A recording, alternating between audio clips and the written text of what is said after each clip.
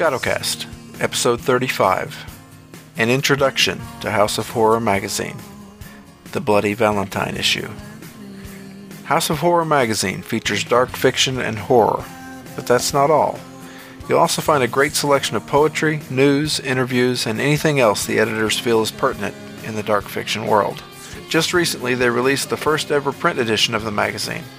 It and many other titles are available from panicpress.org. S.E. Cox is the senior editor for House of Horror as well as Panic Press.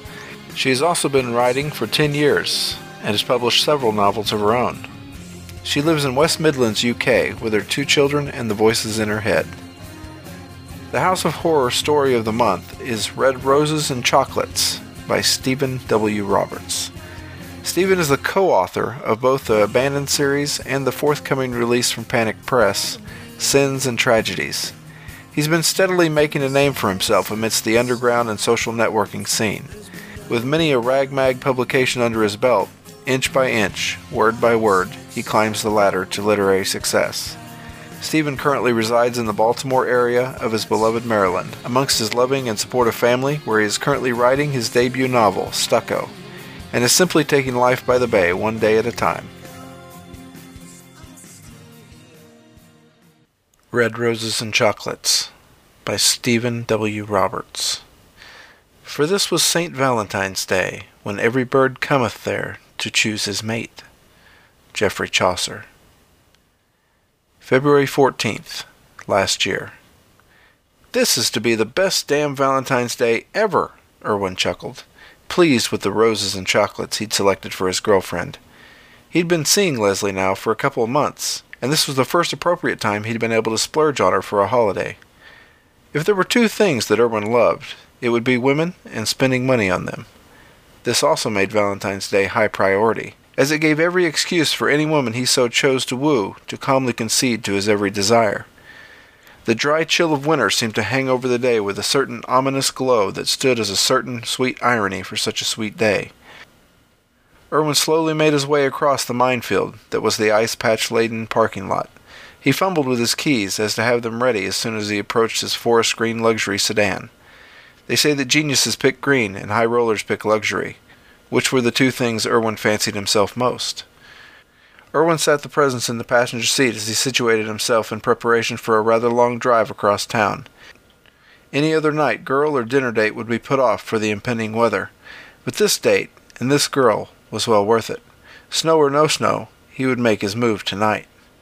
Irwin parked his car along the street just outside Leslie's house. The snow had already started coming down, though it was more of a light dusting than anything too serious. Irwin stepped out onto the icy curb, suddenly slipping as he reached back into the car for Leslie's gifts. "Son of a bitch!" Irwin covered his mouth, his right shin throbbing. For a very brief moment he thought he might just go home, but that all faded when he saw her standing on the front porch. She was Irwin's Valentine.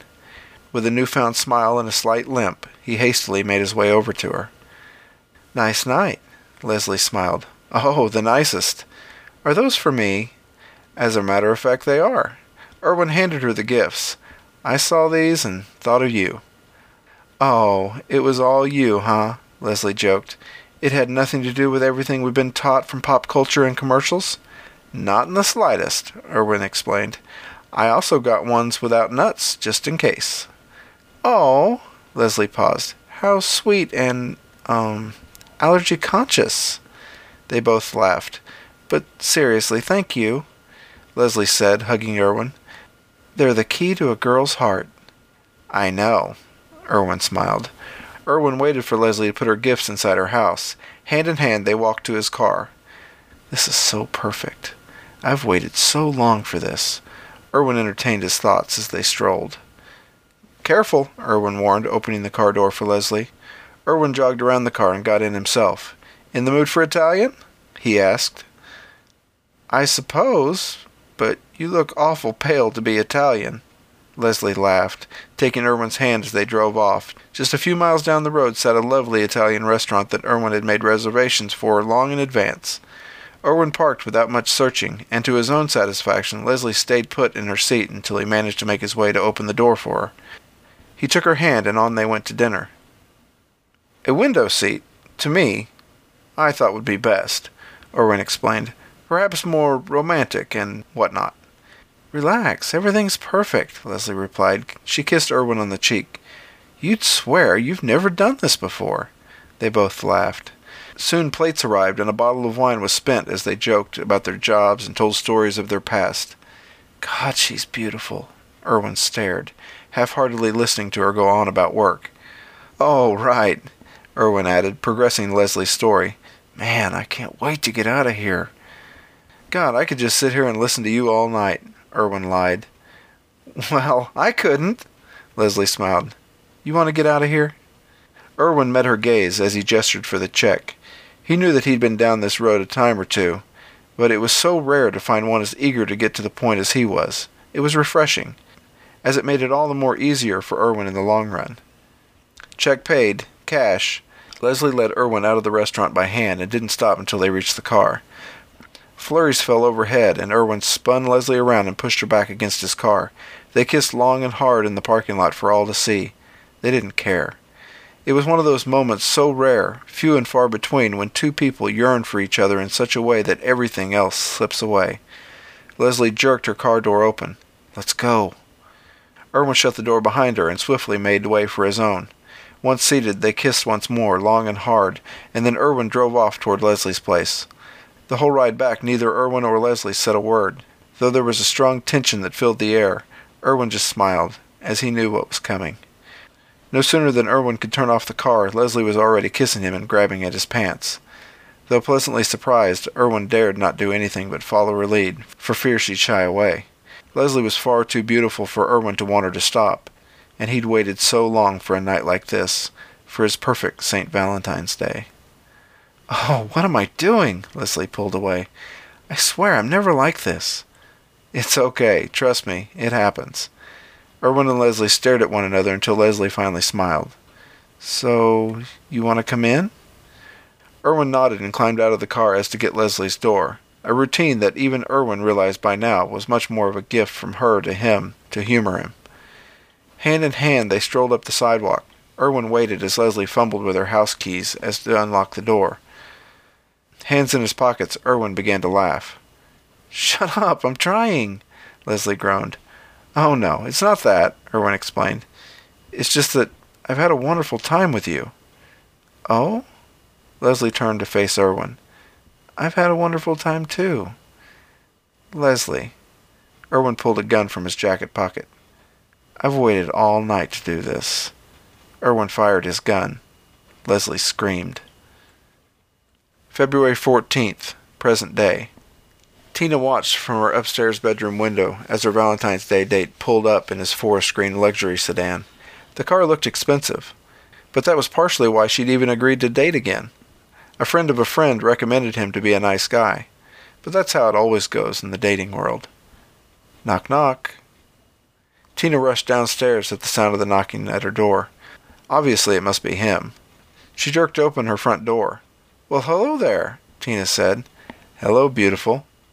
"Erwin, you're early. I was still getting dressed," Tina explained. "Oh, I'm sorry about that. I just had to see you," Erwin smiled. "Does this make up for it?" Tina gasped. "Oh, how did you know I love red roses? Aw, and chocolates too?" Tina marveled at how sweet Erwin was. She held the door open for him. "Well, you might as well come on inside. It's too cold out here," Tina smiled. Erwin stood with his hands deep in his pockets. "Don't mind if I do," Erwin said, sneaking a kiss on Tina's cheek. "Don't mind if I do."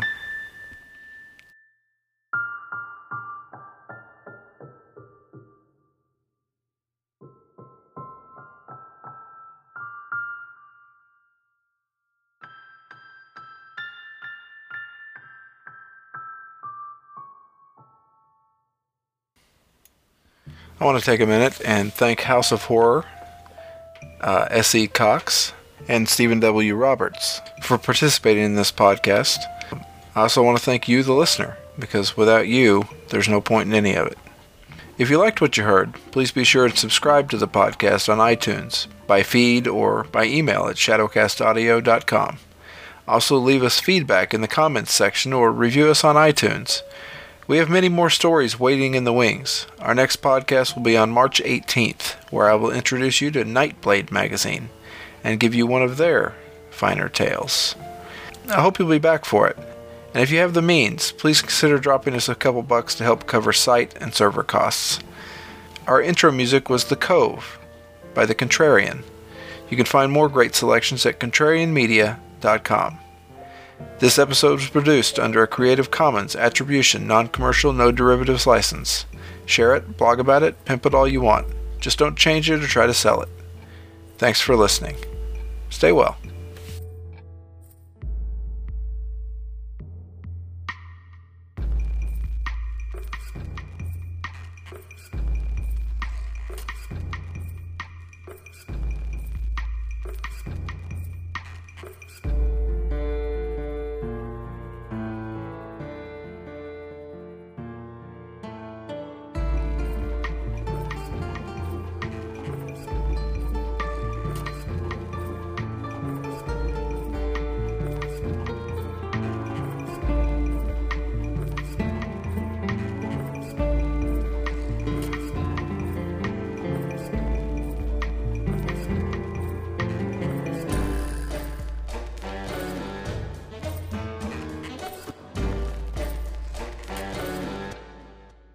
Mi corazón se siente tan cansado que siento paz inmensa en el sufrir.